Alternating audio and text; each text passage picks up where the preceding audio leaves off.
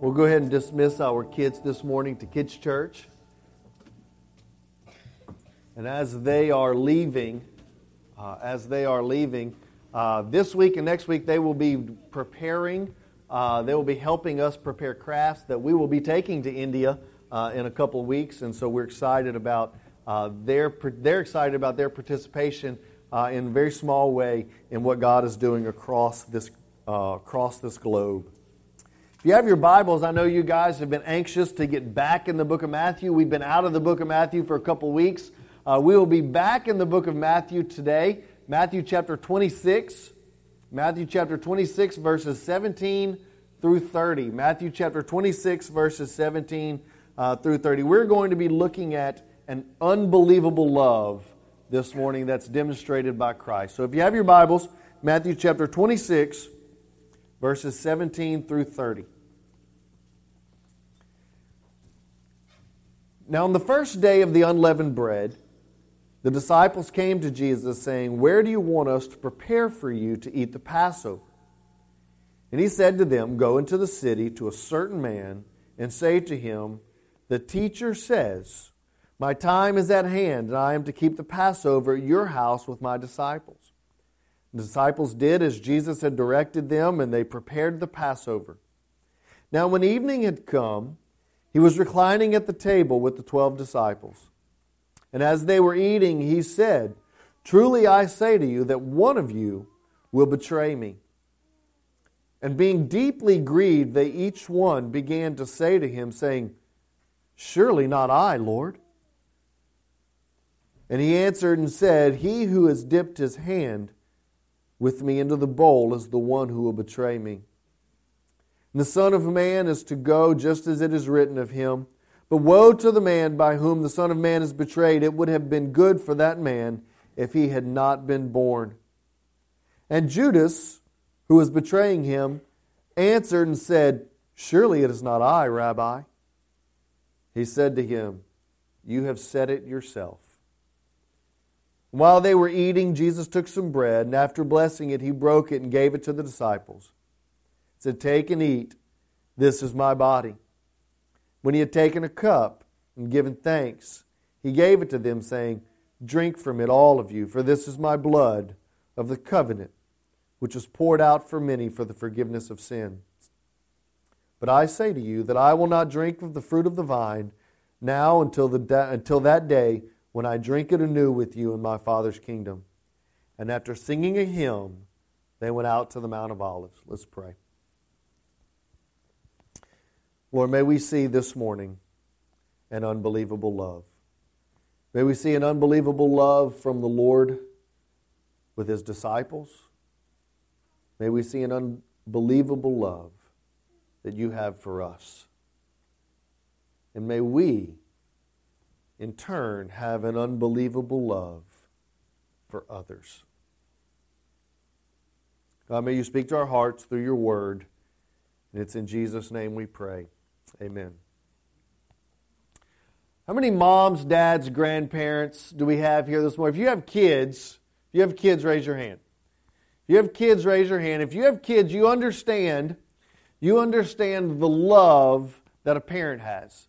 If you don't have children but are hoping to have children and have ever heard your parents say, you will know what it's like to love someone whenever you have children.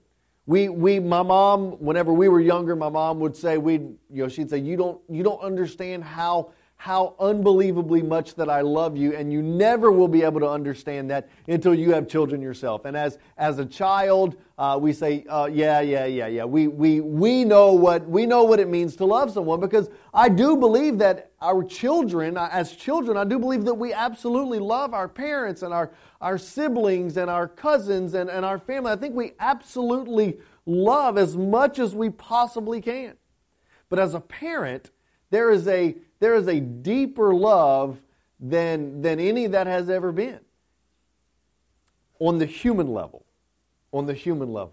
We've seen parents, and many of you as parents, grandparents, great-grandparents, you have experienced some of the crazy things that parents do. Parents will sacrifice all of their wants, their desires, their lives for their children. In fact, we live in a generation today where parents' identity is found not in necessarily their job, not in necessarily what they do or their own social network, but their identity is found in their kids' lives.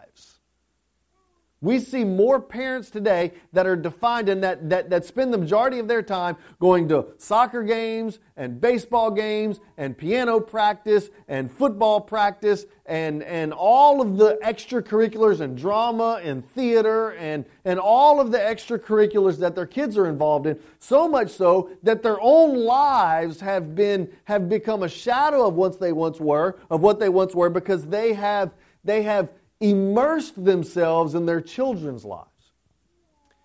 We have 3 children. I have a 12-year-old, a 10-year-old, and a 7-year-old. And there was a time in my life where I didn't know that my television played anything other than The Wiggles or Dora. Or, and for those of you who have small children, you understand that if I have to watch Peppa Pig one more time, or if I have to watch Daniel Tiger's Neighborhood one more time, I'm going to pull my hair out. Yet what happens the very next moment that the kid comes in and wants to watch the same show that they've watched 48,000 times, what do? We put it on. And I don't know why, but we feel the need that we have to sit there and watch the show as well, as if there's some entertainment value there. But we think we understand what an unbelievable love is. But the Scripture tells us that God loves us infinitely more than we can love another human being. And that is something that is hard for us to wrap our brains around. It just is. Well, let's go to the text, and we're gonna look and see what Matthew says about this unbelievable love that Christ has. First of all, I want to point out, this is going to be a passage of Scripture that it is very important for us to understand the audience and the author of this text, for us to understand the theme that Matthew is going. We understand that the book of Matthew was written by Matthew, and the book of Matthew was written to the specific audience, and that specific audience was the Jews, and it was written to present a very specific theme, and that was to present Jesus as the son of David. Y'all are all so enthusiastic about that this morning. We're going to see a little bit later on in the text this morning that we understand why Matthew wrote to the Jews to present Jesus as the son of David, because there's going to be something that I'm going to point out that hopefully you will be like, oh, that makes sense now. But I want to start out, as we get to verse 17, the Scripture tells us, now it was the first day of the unleavened bread. I want to unpack the timeline for you. Matthew chapter 17 says, on the first day of the unleavened bread, the feast of the unleavened bread was what they would be referred to as Passover. There was this feast of the unleavened bread that was in conjunction with Passover. It was a celebration, and I want to talk to you for just a few moments about the timeline of what's taken place. Previously, this is Thursday morning. Okay, I'm going to show you how this is Thursday morning in just a few seconds. Jesus enters into Jerusalem on the triumphal entry. On Palm Sunday, He enters into Jerusalem. Hosanna, blessed is he who comes in the name of the Lord. They throw palms before Him. He enters into Jerusalem on the colt of a donkey that has never been ridden before. He enters into Jerusalem and goes straight to the temple. While He enters into the temple, He drives out the money changers. He overturns the tables of the money changers and drives them out, and He cleanses the temple. That is Sunday. On Monday, Jesus spends, this is where we see Matthew 24 and 25. This is where we see Jesus teaching. He's teaching in parables. He teaches to the disciples. He teaches to the multitudes. He confronts the Pharisees. On Monday, Jesus is teaching. On Tuesday, Jesus travels to Bethany, which is a few hours' journey. This is a suburb of Jerusalem. This is in the outer parts of Judea. He travels to Bethany on Tuesday. While he is in Bethany on Tuesday, there is whenever he is anointed with oil. We have the episode where Mary smashes the alabaster jar of perfume and anoints his feet. And we see this episode where the disciples say, why didn't we sell this and give to the poor? And Jesus says, she's doing what she should be doing, for I'm here with you but just for a little while. And so that happens on Tuesday. The Gospels give us no record of anything taking place on Wednesday. None. On Thursday was the day of preparation, because on Thursday at sundown would begin the Passover. The Passover would begin from sundown on Thursday and will until sundown on Friday. That would be the day, the Feast of the Unleavened Bread. That would be the day of Passover.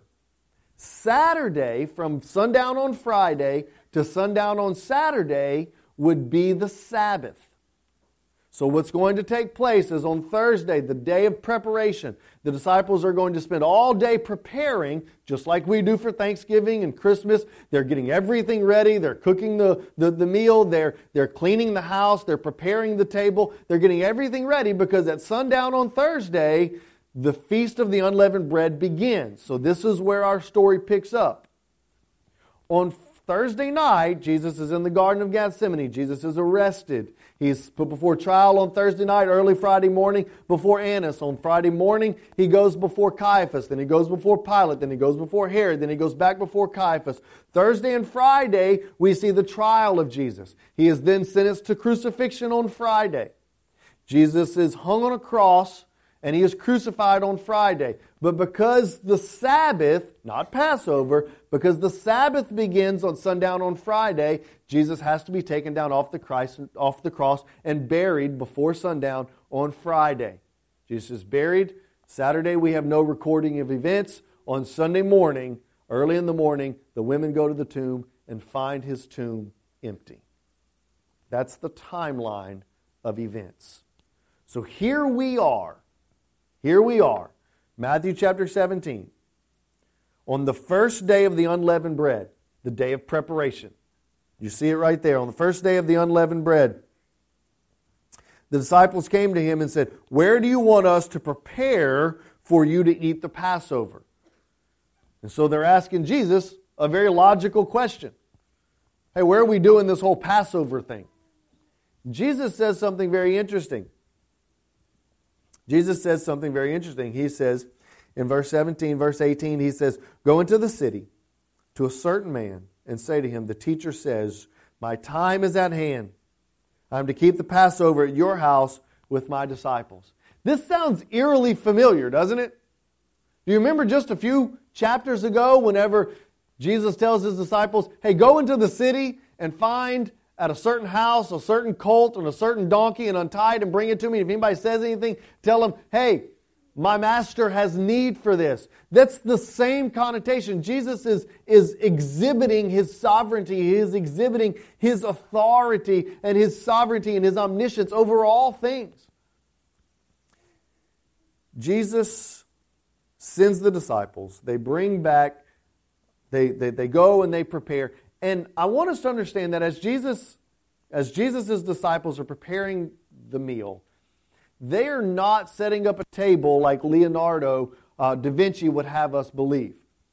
But this is an image of what the Passover feast would have looked like. You would have seen a table set up in a U shape where you could go in the middle here and the servants could set the table and they could prepare, and the disciples and Jesus would be reclining as they ate. And so we see in the text, as Jesus reclined with his disciples, that's what they're referencing. This was a common, this was a cultural aspect of the way that the Romans and the way that the Greeks would eat. This is how they ate. They didn't have dining room tables where they sat around. Whenever Leonardo da Vinci painted, and he said, "Everybody get on that side of the table so that I can take a picture." That's not what took place. this is probably more along the lines of what this looked like. And so they had to make preparations. They had to find these tables. They had to make sure that they had these cushions. They had to make sure that everything was set up in addition to preparing the feast. In addition to cooking the lamb. In addition to preparing the bitter herb. In addition to baking the unleavened bread, because it had to be baked. You couldn't go to the Albertsons or the Walmart and purchase some unleavened bread. So they had to go to the market. They had to buy the meat. Because you didn't have refrigerators. They couldn't take it out of the freezer and thaw it out. So they spent all day preparing this meal. And as they prepare this meal, Jesus will, for the very first time, mention betrayal. Look at verse 21. Verse 20. Now when evening had come, so we know that Passover has begun. Now when evening had come, he was reclining at the table with his 12 disciples. And as they were eating, you can get this image in your mind's eye.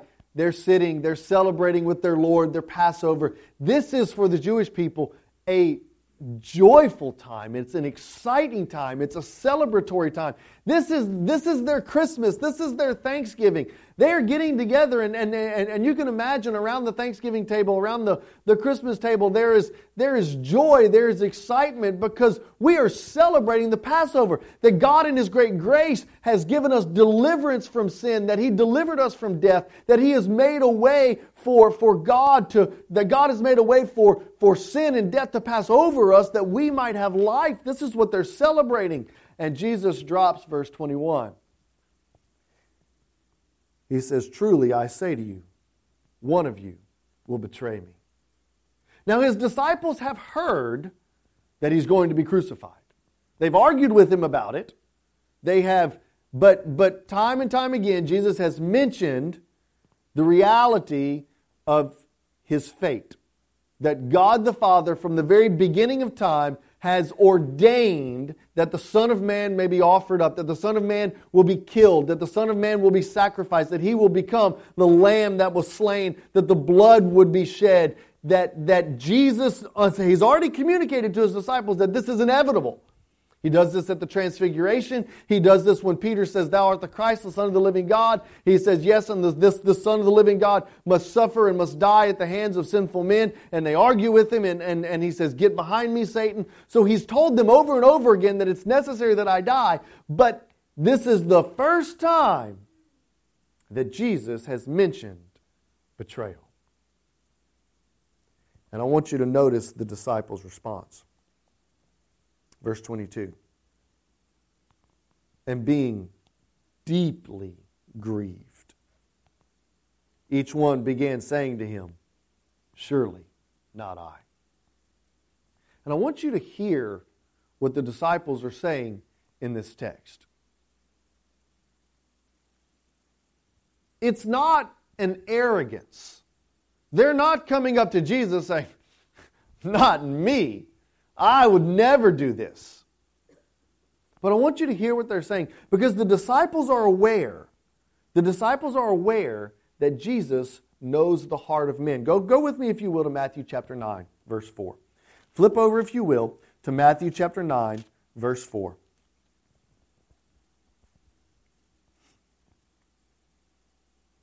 Actually, we're going to start in verse 1. I'm sorry, Chris. I'm going to set the stage for you.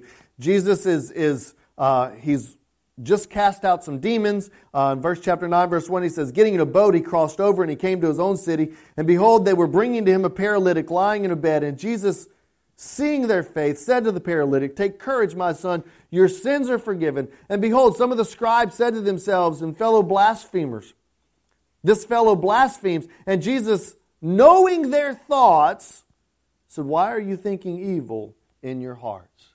Now we know from the context that Jesus' disciples were with Him.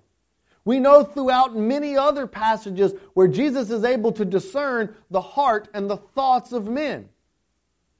Jesus' disciples were witnesses of Jesus discerning the hearts and thoughts of men.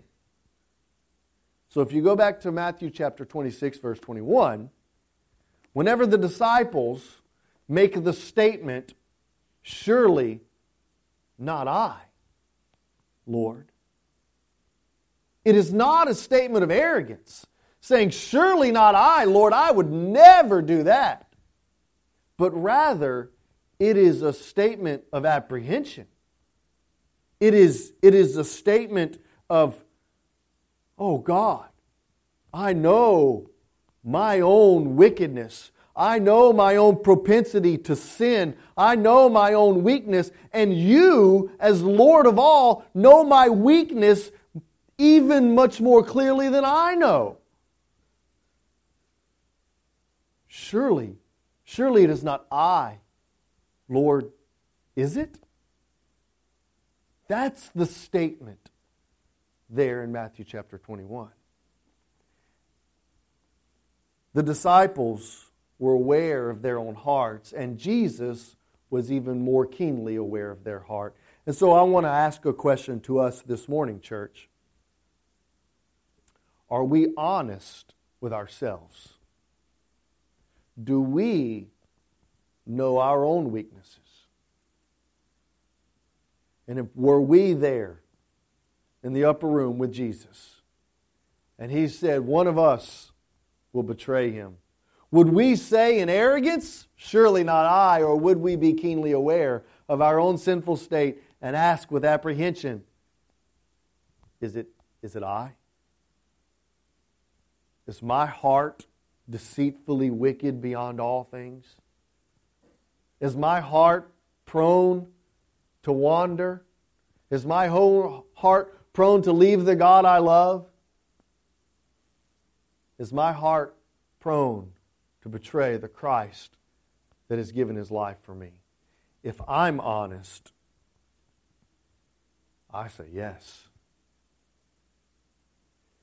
What's interesting is every one of the disciples there who made the statement, "Is it I, Lord?" would leave Jesus, would abandon Jesus, with the exception of John, who was hiding behind Jesus' mother. They all knew their hearts. We have a tendency to throw Judas under the bus, and there is right condemnation for Judas, as we'll see in just a few moments. But let us not forget, Peter denies Christ. All of the other disciples scatter, leave Him for dead. None of them are there to support Him. None of them are there standing beside Him whenever He is hanging on the cross. None.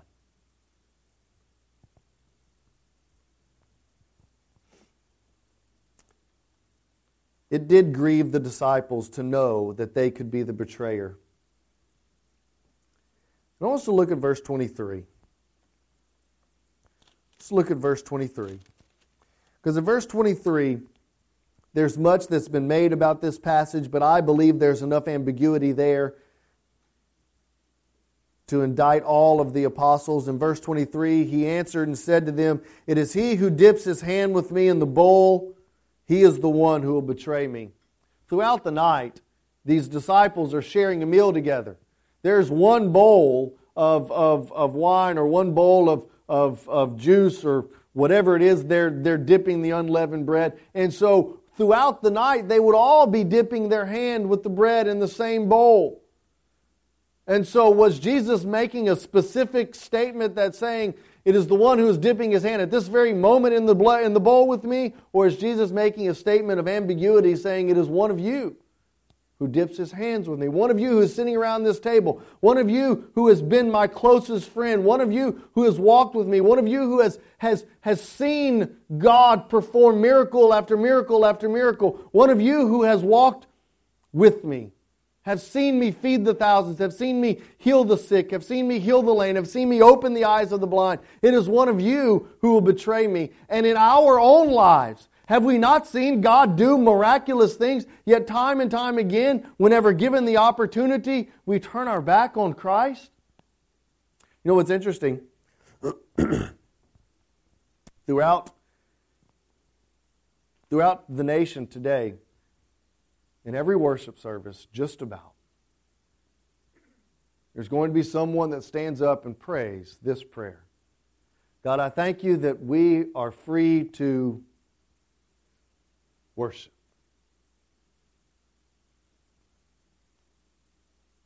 But rarely will someone stand up and pray, God, I thank you that in this country, in this nation, we are free to share our faith. Because when given the opportunity to stand up for Christ, we, like the disciples, will scatter.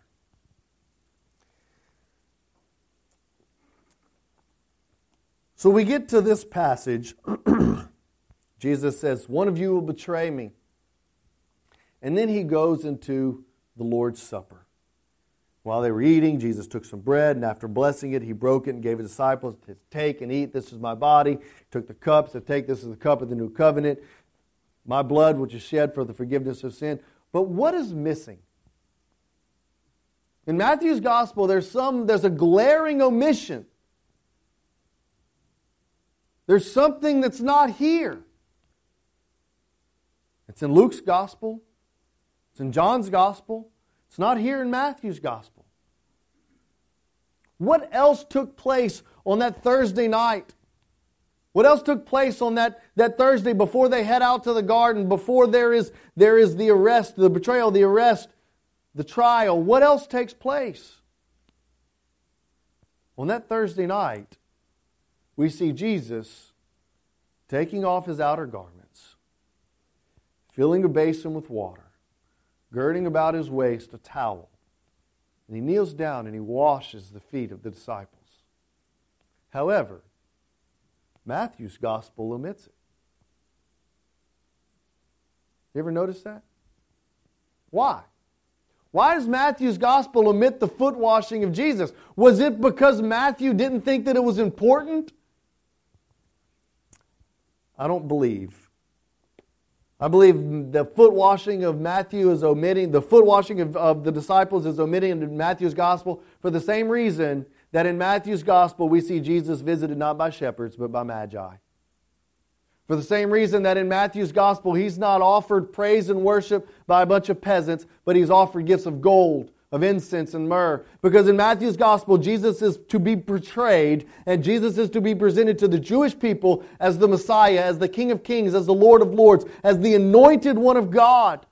And for Matthew's audience to portray a Savior, to portray a King in the role of a servant would do his audience a disservice.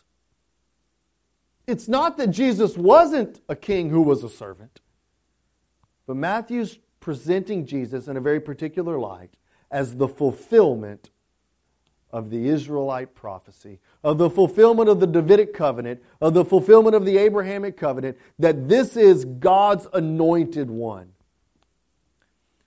And as he does so, he omits the washing of the feet.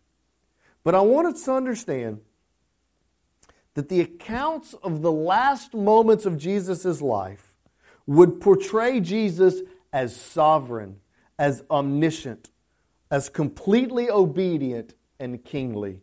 I want us to go back to verse 21. Jesus tells his disciples, "Truly I say to you, one of you will betray me." In that statement, Jesus acknowledges that I am not being betrayed. I'm not being turned over to Pilate. I'm not being turned over to Caiaphas or Annas unwittingly. I'm not being tricked. I'm not being deceived. That this wasn't something that somebody went behind Jesus' back that he didn't know about and he walks into a trap. Jesus is keenly aware of what's going on. And he willingly walks into. He willingly goes to the cross. He willingly places himself before Pilate, before Caiaphas, before Annas, before Herod. Why? Because he's God. John chapter 10. Flip over to John chapter 10. I want us to see the author John illustrate this. As he watched it with his own eyes, as he watched the sovereignty of God, as he watched the omniscience of God, as he watched the providence of God in the incarnate Christ, notice what he says in John chapter 10, verse 17 and 18. He says, "For this reason the Father loves me, because I lay down my life that I may take it up again." Verse 18. "No one has taken it away from me, but I lay it down on my own initiative, and I have authority to lay it down, and I have the authority to take it up again. This is the commandment I received from the Father." Jesus isn't tricked by Judas. He's not snookered by the disciples. He's not walking into a trap. But it tells us in John that he knew exactly what was going on. He knew the hearts of the disciples. He knew they would scatter. He knew Peter would betray him. He knew Judas would betray him. And he walked into the crucifixion willingly. Why? Because he has an unbelievable love for us. Because he has an unbelievable love for Judas, for Peter, for John, for you, and for me. A love that is unfathomable. As he hangs on the cross and they've beaten him to a bloody pulp, and they've pulled out his beard and they've spat upon him. They've driven nails through his wrists and through his feet. He utters, with what little strength he has, "Father, forgive them, the ones that are spitting upon me, the ones that are hurling insults, the ones that are beating me, forgive them, ones that are killing me, forgive them, for they know not what they do." That is an unbelievable love. "Father, forgive Peter, who has just denied me 3 times. Father, forgive them, for they know not what they do. Forgive my apostles who have scattered like roaches when you turn out the light. Forgive them." Because he has an unbelievable love. If we were to look in John's Gospel, we were to look in Luke's Gospel at the washing of the feet of the disciples. He washes their feet, even Judas's, knowing full well what was going to happen. Knowing that in just a few hours that Judas was going to hand him over to the high priest for 30 pieces of silver. And he washes his feet. He sits with these men who he knows in just a few hours they're going to abandon him. And he gives them the Last Supper. He shares the most intimate of relationships. The sharing a meal, table fellowship in that culture was the most intimate of relationships.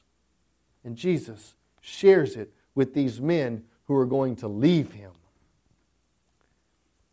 The account of Jesus' last moment will portray Jesus as sovereign, as omniscient, as completely obedient, but also unbelievably loving, caring, compassionate.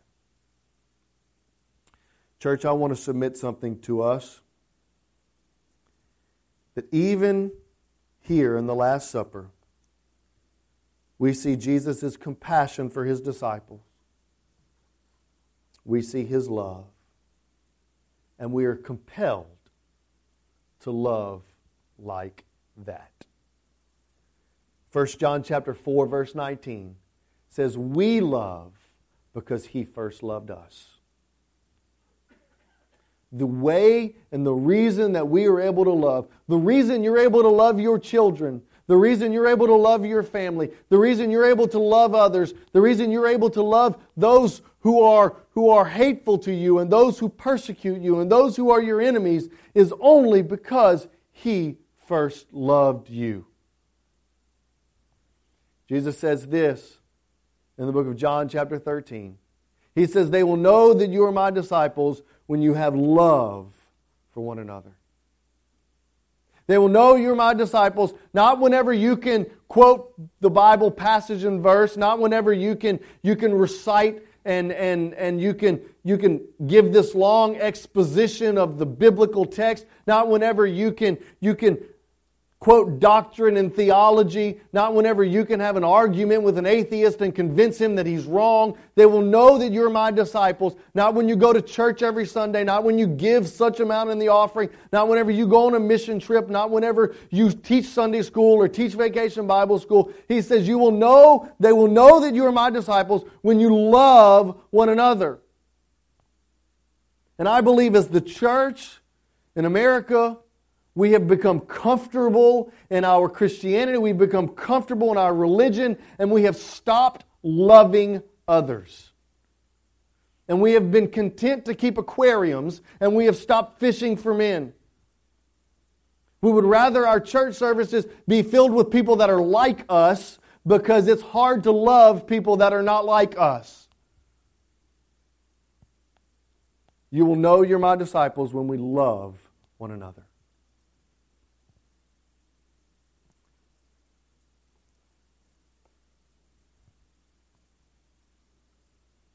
I was really convicted this past week. I listened to Dr. Nick Ripken. I'm going to close here in just a few seconds. I was listening to Dr. Nick Ripken talk, and he was asking this question. He said, how many of you have demonstrated love to the Muslims in our community? He said many Muslims have been in our cities and in our communities 10, 20, 30 years. And not once have they been told by an American, we're glad you're here. Not once have they been spoken to kindly. Not once have they been invited over for a cup of coffee or a meal. Not once. He said, however, when I go into a predominantly Muslim country, he said within a week, I'm oftentimes invited into their home. I'm oftentimes invited over for tea or for coffee. They'll treat me to meals out. And this is a culture that abhors Americans and hates Christianity. And we, as Christians, are supposed to have the love of Christ, supposed to share the love of Jesus, who loves His enemies and prays for those who persecute Him. Now, I was convicted. Because I know when I see a Muslim in the grocery store, I know what thoughts go through my mind. I know my weaknesses. And I was convicted.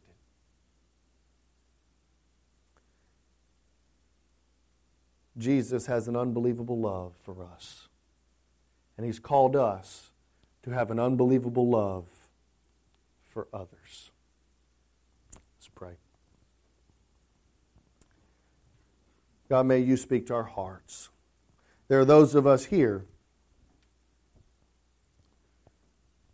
There are those of us here who have never experienced the unbelievable love of Jesus. They have tried to be good enough. They have tried to garner the favor of God by keeping the law. They've tried to garner the favor of God by going to church and being religious. And for the very first time, they realize that there's nothing that they can do, that You love them, not because of what they've done, but because of who Jesus is. Lord, if there are those here this morning who've never trusted Jesus for their salvation, may today be the day where they give their life to Christ. There are those out there this morning, Lord, who've experienced the love of Christ, yet because of their own selfish pride, because of my own selfish pride, where we failed to love others. Lord, may we be convicted this morning of our failure to love others. And may we be spurred on to obedience by Your Holy Spirit.